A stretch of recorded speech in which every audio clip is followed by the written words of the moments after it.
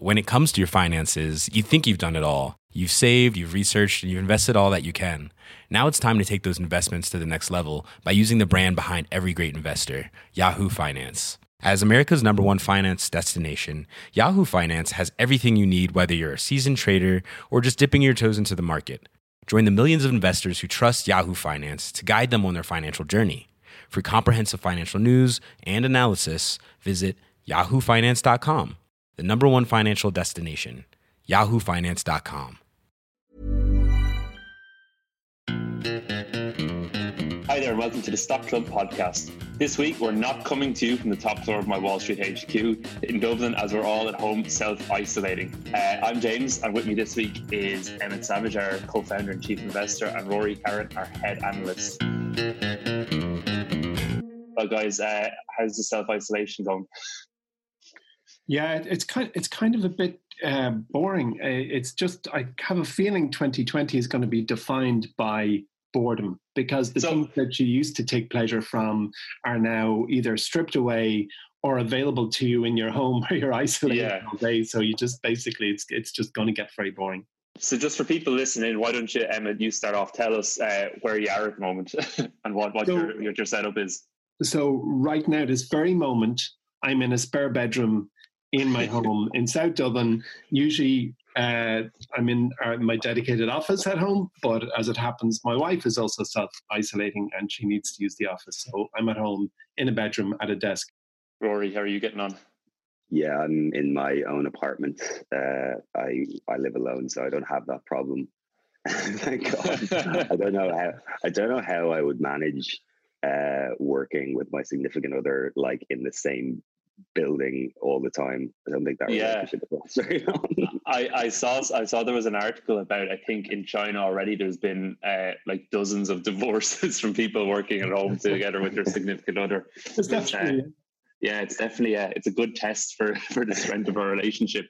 So let's get straight into it, and I suppose let's address the big elephant in the room at the moment. So thanks to the coronavirus that has us all sitting at home in our offices, our kitchens, or spare bedrooms, the market over the last 2 weeks has been a roller coaster, to say the least. If roller coasters tend to just go down, thanks in no small part to the spread of coronavirus. And the 11-year bull market that started at the end of the financial crisis back in 2008, 2009 has finally come to an end. At the moment, the Dow Jones has fallen more than 26% since the start of the year, while the S&P 500 is down over 22% and the NASDAQ is down close to 20%. Look, there's no point, I think, guys, in going over all the ins and outs of it. I think everyone's been kind of glued to it over the past 2 weeks. But I suppose the first thing I want to ask, and Emma, I might come to you first, is, as an investor sitting here watching the market crash like this, what do you do?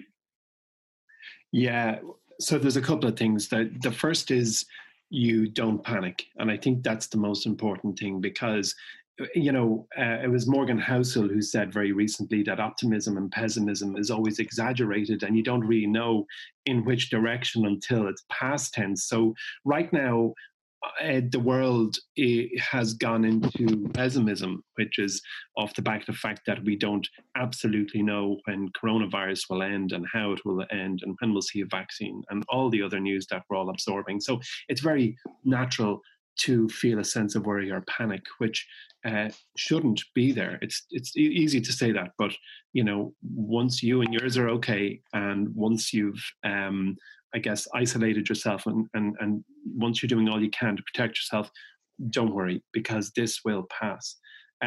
Second thing is, I guess, we're looking at the market in, I don't want to use the word free fall, but yesterday it was close to free fall, and we've seen the circuit breaker kick in several times, which means the stock market stopped trading to allow everybody cool down. And again, this is very difficult to use your rational mind for, because irrational behavior is sponsoring that fall. And then the third thing is that for each individual business, well, everything more or less has gone on sale, but I think you have to look at businesses with three considerations. The first is, does it have enough cash to survive? Will 2 or 3 or 4 quarters of changed earnings ruin the business's story? And the third, I guess, is will there be a recession? And can this business make it through to the other end of a recession? So there's kind of three, there's micro and macroeconomics, I guess, in that. But for each individual business, we're trying to assess, is it going to hurt for 2 or 3 quarters? Is the bigger market going into a downturn? And can this business survive and start to grow again? So, Emmett, you mentioned there that, one way of looking at this is that a lot of kind of stocks and companies have gone on sale or gone to a discount. Is now the right time to start buying these, or do you think maybe it's still a little bit too volatile and we should hold out for a bit longer? Yeah, it's difficult to answer that question because now implies in the moment, it implies today, and what I feel is soon we will find, I think, a bottom. But I don't know how soon is. Yeah. So I say now-ish, like there are wonderful businesses now that have been crushed. Like they're 50+% down. Yeah. No time at all. They are the same business that they were 4 weeks ago. And all of a sudden you can buy double the amount of shares as you could have previously. So basically, is now the right time? Soon is the right time, but I don't believe there's a rush. I think we have to wait to see a little bit of calm come back in before we start piling in. I suppose you could make the argument that you only know it was the right time to buy when it's already gone by, kind of in retrospect, as you've already said. Rory, I'm going to come to you. So we added a new stock to the My Wall Street shortlist this week.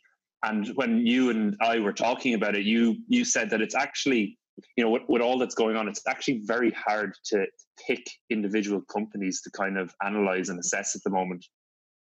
Yeah, I mean, just going back to what Emma was saying there, the stock market's down, what did you say, 22% so far this year?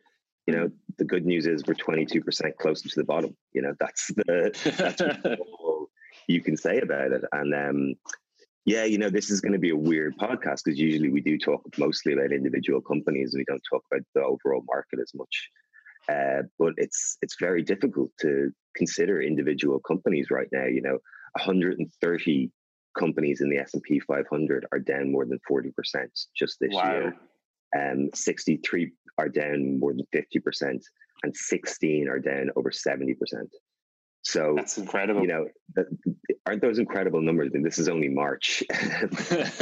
It's been a long 2020 already. And, you do see wild swings in individual companies, and some of them you can kind of understand. Travel stocks are obviously going to be hit very hard. Bill Ackman of Pershing Square was on CNBC yesterday, had a little bit of a on-air meltdown and said that Hilton was going to zero. That's because the whole travel industry is going to be affected by this quite a lot. Then on the flip side of that, you have what's being called the stay-at-home stocks. So your Zooms, which is what we're using right now to record this podcast, your DocuSigns, all these stocks that help people to work from home, stay out of the office, are actually going up. Yeah. So, you can't, talking about individual companies right now seems almost redundant. You can talk about sectors and you can talk about spaces, but, even trying to pick, we decided, we were like, will we try and be will we look at stocks at the moment in a sense of we're trying to pick up ones that have gone cheap? Will we target individual sectors, or will we kind of do what we always do, which is look at them purely as good businesses and long-term investments and just continue to do that and try and ride this out? I think that's the second one is probably the way to go for investors. The companies that you loved 3 months ago are still great companies. They're just at a much lower price than they were beforehand. Yeah, absolutely. Emma, earlier you said when you were looking at companies, it was important to assess how much cash they have, and I suppose how robust they are. And you mentioned, if a recession comes after a downturn like this, in your mind, is a recession an inevitability? No, I wouldn't like to call it inevitable, James. I do think it's looking increasingly likely. Countries around the world are using their cash reserves, their rainy day fund right now. Ireland, a tiny country of between, what is about 4.5 million people living in Ireland. I think last week, 140,000 people working in the service industry in Dublin were laid off. So restaurateurs, chefs, hairdressers, barbers, they basically were sent home. And that, in a tiny context, in the context of Dublin, 140,000 people are now joining what we call over here the live register. They need state assistance to pay the bills. And if you take that single story or anecdote and multiply it across the entire world, I think it's we're going that the long tail of this event is going to be very long. And I just can't see the world not going into some form of a recession. So I hope it's a short-lived recession. I think a recession is defined as 6 months of successive contraction of an economy. The average recession lasts about 22 months. I don't like to bet on the negative, but I would not be surprised to see a recession as a result of this. Yeah, I'll give you some stats here. I think this was from a Goldman Sachs report. It says event-driven bear markets typically lead to between a 20 and a 25% decline, and the average recovery is 15 months. Okay, so that's just historically how things look. Doesn't mean it's going to happen this time, but that's the historic way of looking at it. This is the 13 worst bear markets since the late 1920s. Wow! But the good news from that is returns from these crashes are usually very good. So if you look back at the most recent one, 2007, the total drawdown was around 56%. And over the next year, the stock market gained 53%. And over the next 5 years, it gained 181%.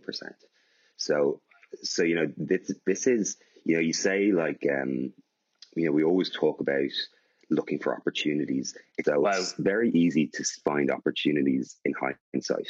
If you were to go back and ask someone, looking back at 2007, 2008, it looks like an incredible opportunity for investors. But most investors you talk to who were, were around at that time will tell you it certainly didn't seem like an opportunity. There was mass panic. People thought America as a country was out of business, that it was that the world was being pulled apart at the seams. So, I suppose when you're in something, it's so hard to see the positives. And that's probably where we are right now. I wrote a piece yesterday about looking back at opportunities and trying to find opportunities when you're in the moment of them. And one of my favorite kind of anecdotes or kind of thoughts is the film Forrest Gump came out in 1994. And there's a great scene in that film where he opens up a letter and his war buddy had invested some money in a fruit company for him. And it turned out that company had become big and now he was a multimillionaire. And of course, the fruit company was Apple. Now, that was back in 1994. Can you imagine how many people were watching that film and thinking, God, we really missed the boat on that company, didn't we? And back then, Apple stock was sitting at around a split adjusted $1.20. Yesterday it was at $245. So, it's very simple for people to go, oh yeah, there was so much opportunity back then. But when you're in it, it's people who are able to see it at the time, who act on it, that do the best out of these things. And this is probably one of those times, this will at one day we will look back on this as a massive investment opportunity. We just don't know when that day is. Absolutely. Couldn't agree more. Just to finish up then, Emmett, I don't want to call you the oldest person here, but I suppose the person with the most experience. It's actually correct. Don't worry, James. So how does this downturn compare with others you've experienced? So you've been investing for over 2 decades. So you invested through the dot-com crash, through the 2008 financial crisis. So, how does this current market compare to those? Well, according to the volatility index, which is, I suppose, a measure with numbers, a measure of fact, this is one of the worst. But for me, maybe it's the fact that I'm a little older. I don't want to say I'm wiser, but I'm definitely more experienced. It doesn't feel as bad. And that could be a consequence of the speed of onset. So literally 4 or 5 weeks ago, the stock market and the world was happily plodding on, optimistically enjoying life. And next thing, we're all here working from home around the world. And the speed of onset of this downturn almost hasn't afforded us all, or me personally, enough time to contemplate in the way that I did during the dot-com bubble burst, and also in 2008. So for me, it just feels like I'm almost thankful that this onset has come so fast. We didn't prepare. I mean, the four of us here, I include Luke, we very regularly talk about, how we will behave when a downturn kicks in, and we are behaving in that way. But it's happened so quickly. It just is. Suddenly, everything just came tumbling down. Everybody. Yeah. I did a webinar yesterday, and I could detect a real sense of trepidation, I suppose, from the attendees, but I could also equally sense excitement. I think most rational people realize that Disney is not half the company it was 5 weeks ago, but its share price is almost halved from that. Yeah. And I think that people now who can afford to grab some spare cash, and not everyone can, will be looking to deploy it. So for me, to your question, James, I'm feeling cautiously excited about this. And the only, I suppose, concern I have is the duration. To your question earlier, will this be a recession? And, recessions are ugly business to pull out of and sit and wait. But frankly, we four, and I hope the vast majority of our listeners, have temperament and time to sit through it and just wait for all boats to rise again. Absolutely. So let's move on then. So I just want to mention that there's loads of great stuff to check out in My Wall Street at the moment. There's March's Stock of the Month report. There's March's Stock of the Month podcast, which is an exclusive subscriber-only podcast that lives in the My Wall Street platform. And there's also our brand new stock edition, which I've already mentioned, that we added on Monday. So make sure to go into My Wall Street and check all of that out right now. Rory, I'm going to come to you now for the company we never talked about. And this is actually, I suppose, strictly speaking, a collection of companies we might never talk about. Yeah, so I mean, it's not really a company at all, is it? We're talking about the S&P 500, which you can invest in very easily. It's the 500 largest companies in the United States as measured by market cap, and it's one of the most popular ways to invest. It's essentially an index fund. So buying one, we have an ETF in the app called VOO, which is the Vanguard S&P 500 index. And what you do when you invest now is you basically invest in a bucket of 500 companies with a single purchase. And as we've been talking about, there's just different ways that the market is measured. Oftentimes on the news is reported as the Dow. They talk about the Dow numbers falling a certain amount, which is very annoying to people who work in the investment community, because first of all, the Dow is a very strange index. The Dow is 30 companies, and not only is it only 30 companies, but they weight the Dow by the actual nominal price of the stocks in the Dow, meaning that a company that has a $500 stock is weighed a lot more than a company that's a $10 stock, regardless of what the market caps of the companies are. That's really that's a very odd and strange behavior. And also they talk about it in terms of points. So you'll often hear about the Dow falling 1,000 points these days. The Dow falling 1,000 points doesn't seem to mean anything anymore. It's that's more than the Dow was worth in its entirety when it was started. So what we like to do, what investors typically like to talk about, is the S&P 500, because it's, first of all, it's a much broader collection of companies, and also that it's weighted by market cap, and we like to talk about it in percentages. So that's just a much better way of discussing how the market's going on. Talking about the S&P at the moment, Howard Marks is one of the greatest investors. If you ever want to read the thoughts of one of the greatest investors of all time, you've got people like Warren Buffett and Peter Lynch. Probably someone we don't talk about much is a guy called Howard Marks, who's the CEO of Oaktree Capital, one of the biggest money managers in the world. And they did some research into the S&P 500 and said stocks on average return somewhere between 9 and 10% a year. However, they very rarely return between 8 and 12% in an actual given year. So really, the average is not the norm. Yeah. And, you know, why is that the case? It's because emotions get involved. You know, it should just go up 10% a year if that's how fast companies grow, but that's not how it works. People become, you know, things go up way too fast and then they fall really fast. That's just the way the markets go. So investing in the S&P 500 is a way that historically will not guarantee you, nothing's guaranteed in the stock market, but historically over the long run will provide you a 10% per year return, which, you know, if you were to put that into real money terms, means that about every 7 years, you're going to double your money. Okay. That's incredibly powerful for investors to be able to say that for doing very little. You know, you don't need to do any research really. You don't need to follow the stock market in any way. You can really set it and forget it. And every 7 years, your money is going to double on average. Just when you were saying that, Rory, my mind was instantly brought to like the return from a savings account, a regular savings account you might have at a bank, and for probably the same amount of effort as, you know, investing in the S&P or leaving your money in a savings account, the returns are massive for the expected returns. Yeah, of course. And like having money in a savings account is going to lose you money usually because inflation is going to be worth more than the money that you are getting, the, you know, less than 1% these days that you're going to get from a savings account.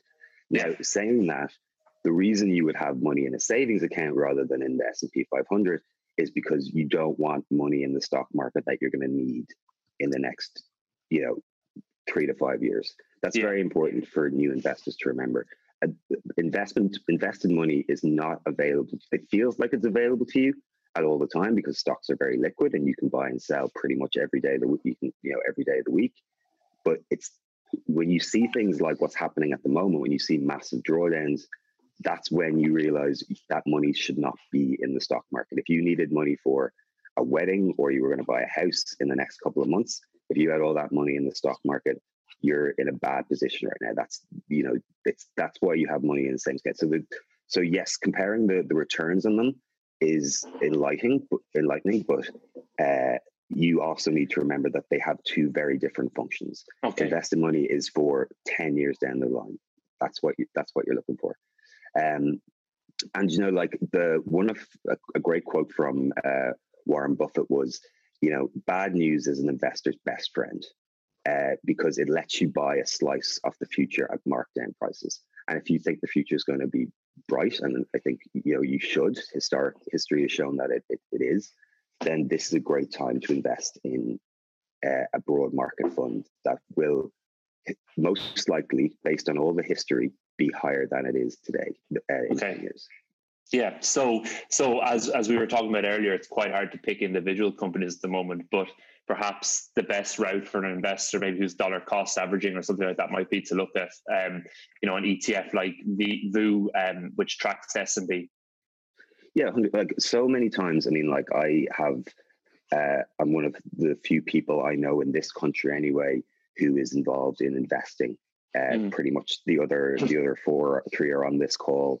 And in the offices, you know, not many Irish people do invest in individual stocks, but I do get an awful lot of people come to me and ask me, you know, at the very start, oh, can you give me some help getting set up, and you know, what stock should I start investing in? And you know, usually I just tell them to download our app because it's all there anyway. But what I often find is, you know, it's that even that's just too much effort for them, and they can't, you know, they want to get invested and they want to have their money working for them, but they don't particularly have the inclination or the time to go researching individual stocks. And, you know, they don't even think about companies in that way. It's just not how their brain is hardwired. And it is a perfectly reasonable option for people to say, do you know what? I'm not interested in reading 10Ks. I'm not interested in learning about individual companies. You can still invest. That's not an excuse not to be invested. Investing in the S&P 500 is a really great way to start investing. It's a great way if that's all you want to do. You can invest nearly fully in the S&P 500 if you want, and that can be your investment strategy. Or it's a great way to get instant diversification in it as part of a more broad portfolio. So you can own, you know, a couple of high growth companies that you like. You might like Shopify, or there might be a couple of smaller companies that you've used yourself and you want to invest in. And then rather than building out a full portfolio of 12 companies or 20 companies, you can invest a significant portion of your portfolio in the S&P 500 and get pretty good diversification that way. Absolutely. Okay, so that was Rory's very quick pitch for 500 companies all at once. So the S&P 500. Let's move on then to Jargon Busters. So we've got 2 questions in today. The first question is kind of an amalgamation of a lot of different queries we got in over the last 2 weeks, and it's about circuit breakers. Emmett, you've mentioned them already, so I'm going to come to you. What are circuit breakers in the market, and how do they work? So a circuit breaker was designed as something that's triggered to halt trading, and is basically there to stop a market going into free fall. So investors are selling so fast that potential buyers can't keep up. So they're constantly revising their bids while prices continue to plunge. So a circuit breaker is a 15-minute pause during trading to allow some time out. So it allows the world to cool down, take a breath, and reassess their strategy. And we've seen the circuit break several times in the last couple of days. I actually lost count. I think it's 3 or 4 times. And every morning we get a report from our brokerage partners as to what levels we're going to see the circuit break at, and we get a further alert. It appears saying, it broke. So the procedure was actually designed by the New York Stock Exchange to, I guess, encourage patience and for everyone to just stop for a moment and back out of, an emotional lock that it might be in. And it's actually worked quite well, and I was pleased to see it happen over the last few days. But you see, what's quite interesting about watching the circuit breaker in action is that it's intended to get everyone to calm, but it seems the last few days it's caused panic. So the mere news of the circuit breaking triggers panic in itself. Yes. Now I don't think we've seen 2 breaks in the last few days. Have we? Haven't seen it break twice? No. So there's a secondary level. So the first break is 15 minutes and it's, I think it's when the S&P drops by 13%. I'm not entirely sure. The second pause is when the S&P drops by 13%.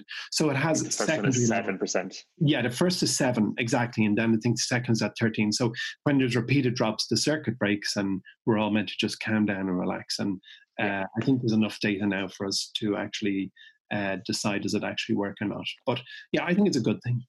Yeah. That's helpful. Thanks very much. Rory, I'm going to come to you with the second question. So Jeff, one of our longtime listeners here, asked for our thoughts on Twitter at the moment. So there's been a lot going on at Twitter recently. Most probably notably, the activist investor fund Elliott Management has bought a significant stake in the company, and kind of there's been pressure put on CEO Jack Dorsey. It looked for a while like he might have been getting the boot, but I think he's safe for now. What are your thoughts on kind of what's going on Twitter at the minute? Twitter, oh god. I think you said it all there. It's so hard to talk about Twitter because as a product I absolutely adore Twitter. It is the first thing I check in the morning, usually the last thing I check at night. I use it. It's the tool I use most, even in my working day, because you can set up channels and you can follow people who you want to hear from, and you're able to digest a huge amount of news, or at least a huge amount of headlines in a very short period of time, and you're able to pick out, you can cherry pick the ones that you want to read about, and that's a great way about learning what's going on in the market in a very quick way. Unfortunately, as a stock, it has just been a real disaster. As a business, it's never really, it's weird. I found over the last 10 years, Twitter has become far more important in so many ways. And yet there's a real mismatch between its importance and its ubiquitousness in the world and how the business functions. I think a long time ago, it was, for years, it was kind of compared to Facebook because they were the kind of 2 big social media sites. If you want to, I don't know if you can call Twitter a social media site, but they were the 2 kind of big first social media companies. And Zuckerberg was often compared to Dorsey, and for an awful lot of a long time, Twitter was judged solely on the amount of users it had, and every report would be a focus on if they're growing the users, are they catching up with Facebook's billion or 2 billion users that Facebook has. And after a while, the market kind of realized that was just never going to happen. And so the focus did shift to, can they monetize the users they have? And in some ways, they have done that quite well. I mean, they crossed the $1 billion revenue mark in a quarter, just their last quarter. But it's been way too slow. And even on the kind of the product development side, it's almost been kind of anemic. The product has changed very little over the last 5-10 years. And, even when it changes a little bit, it becomes kind of huge news. Remember when they upped the character count a couple of years ago? That was a massive story for the day and the week that followed. But if you look back over the performance, it's very hard to justify it as being a good investment, because it has really vastly underperformed its two kind of rivals in the digital ad space, Google and Facebook, and even really underperformed the S&P 500 in general. And, there's a lot of people pointing fingers at why that is. Jack Dorsey, as we know, splits his time as CEO between that and Square. Up until a few weeks ago, Square was doing incredibly well. It's dropped very far since then. So there's been a lot of questions asked of whether Dorsey is the right man to be leading the company. I'm quite a fan of Jack Dorsey, even though I do like to give him a bit of stick, as everyone does, for some of his the way he talks, the way he kind of operates. But even there was chat of him going in and living in Africa for 6 months this year. That doesn't make the shareholders don't want to see that when they're, over the last 5 years, the stock has basically been cut in half. Yeah. My thoughts on Twitter are that I really hope that it becomes a good investment, but I do think that we need to see some big changes in the company. And, that when you mentioned that Elliott Management intervention, they also got like $1 billion invested in them from Silver Lake. And Dorsey seemed to at least sat down with them, and hopefully we will see some changes going forward. But yeah, not a stock I would invest in unless we start seeing something change in the next kind of couple of months, because they really haven't given us much to hope for. Absolutely. I think we're all three of us here are avid Twitter users, and it's kind of a shame to, we always say invest or buy what you believe in, and it's kind of a shame that the performance of the company doesn't match the importance of the product. So that was your thoughts on Twitter. So let's finish up then with the elevator pitch today. So we're going a bit left of field with this elevator pitch. With all the craziness going on in the market at the minute, it can be quite overwhelming to be an investor. So what I've asked you guys to do is to pitch me your best method for staying calm during a crisis. I usually give you 30 seconds to do this, but I can't really put a time limit on it because it might just induce more panic on you. So Rory, I'll let you go first. What's your best method for staying calm during a crisis? Yeah, so funnily enough, it was probably about maybe it was last week last week. It was one day in particular I found like quite overwhelming. I don't know if it was that there was an awful lot of kind of news coming all at once, but I was trying to write the Daily Insight, and I think I started about 5 of them and then couldn't finish them because my head was just kind of all over the place. And yeah, it did have that kind of sense of, God, this is just really overwhelming. And because of the way we work, not only are we dealing with our own personal lives, but you have to read the news. The news is part of your job, so it's and it's part of your work, and it's part of what we do. So a couple of things I've done was, one, I have deleted or muted all the notifications on my phone that sent those breaking news updates. Because that just wasn't helping matters at all, especially when you have 10 different news apps on your phone and they're all sending you essentially the same thing. So that's been good. And now I check the news kind of once or twice a day just to see what's going on. And the other thing is I've started using an app called Headspace, which is a kind of meditation app. And I wouldn't have ever been very big into meditating or anything like that, but this is just, I found it very helpful. It just kind of guides you through sitting kind of quietly for 5 minutes and breathing, and you feel kind of refreshed when you come out of it. So those two things have definitely helped me kind of keep a cool head over the last couple of days. I think you're sounding a lot more zen anyway. Emmett, how do you keep calm during a crisis? Well, I fully agree with Rory. Now, maybe it was Rory who tipped me off to mute all my news apps, but I did that, and I similarly to Rory, just have decided I'm doing one binge on news a day, and I'm not. I just don't want this constant stream distracting me. I found that to be, in its own right, kind of distressing. So switching off the constant flow of news, definitely agree. I suppose from an original standpoint, when I look at the market, when I look at my portfolio, I have always looked at the numbers, the money invested in my own family's portfolio and the Horizon portfolio. I treat it as if it's not my own money. I actually act as if I'm an advisor to myself, which sounds like I'm hacking my own thought process. But in doing so, and if you are a parent or a guardian or you're managing money of somebody younger in your life, I think that you actually force yourself into that mindset. You actually you're the grown-up. You are actually treating their money in a professional, I suppose, mindset. So I suppose my own mind hack is I always look at the money that I have invested as if it's somebody else's, because it allows me to be a little cooler and more dispassionate. So I guess switching off news and trying not to allow it sway a long-term strategy that you've committed to because it has been proven to work. And I guess making sure that the money you've invested, you don't panic. We've put it away for the long term, and treating yourself like your own fund manager per se. Yeah, that's very helpful. I also think as well, it's so easy to get tied up in all the negative news, but there is positive news out there as well. You look at what's happened out in South Korea and in China, they are flattening the curve, as is the term that's being used. And even I saw an interview with the Swatch CEO who said that they're opening all their stores back up in China. They expect things to go back to normal in a couple of months. So, there is positive news out there. You can't always focus on the negative. And that's a big part of kind of keeping a cool head in times like this. Absolutely. And just to add to that, I think you can also get a sense with this kind of global crisis that there's very much a sense of the world kind of banding together for this. So kind of those typical kind of animosity that exists between countries, I think that's really kind of starting to dissipate with this. So hopefully it continues. And that's about it from this week's Stock Club.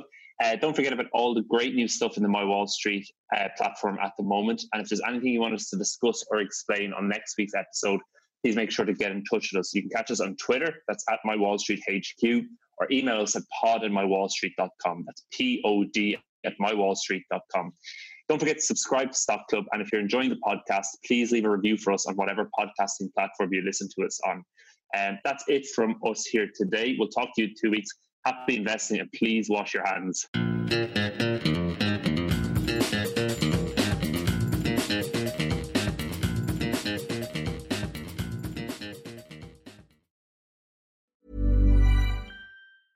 When it comes to your finances, you think you've done it all. You've saved, you've researched, and you've invested all that you can. Now it's time to take those investments to the next level by using the brand behind every great investor, Yahoo Finance. As America's #1 finance destination, Yahoo Finance has everything you need, whether you're a seasoned trader or just dipping your toes into the market. Join the millions of investors who trust Yahoo Finance to guide them on their financial journey. For comprehensive financial news and analysis, visit yahoofinance.com, the #1 financial destination, yahoofinance.com.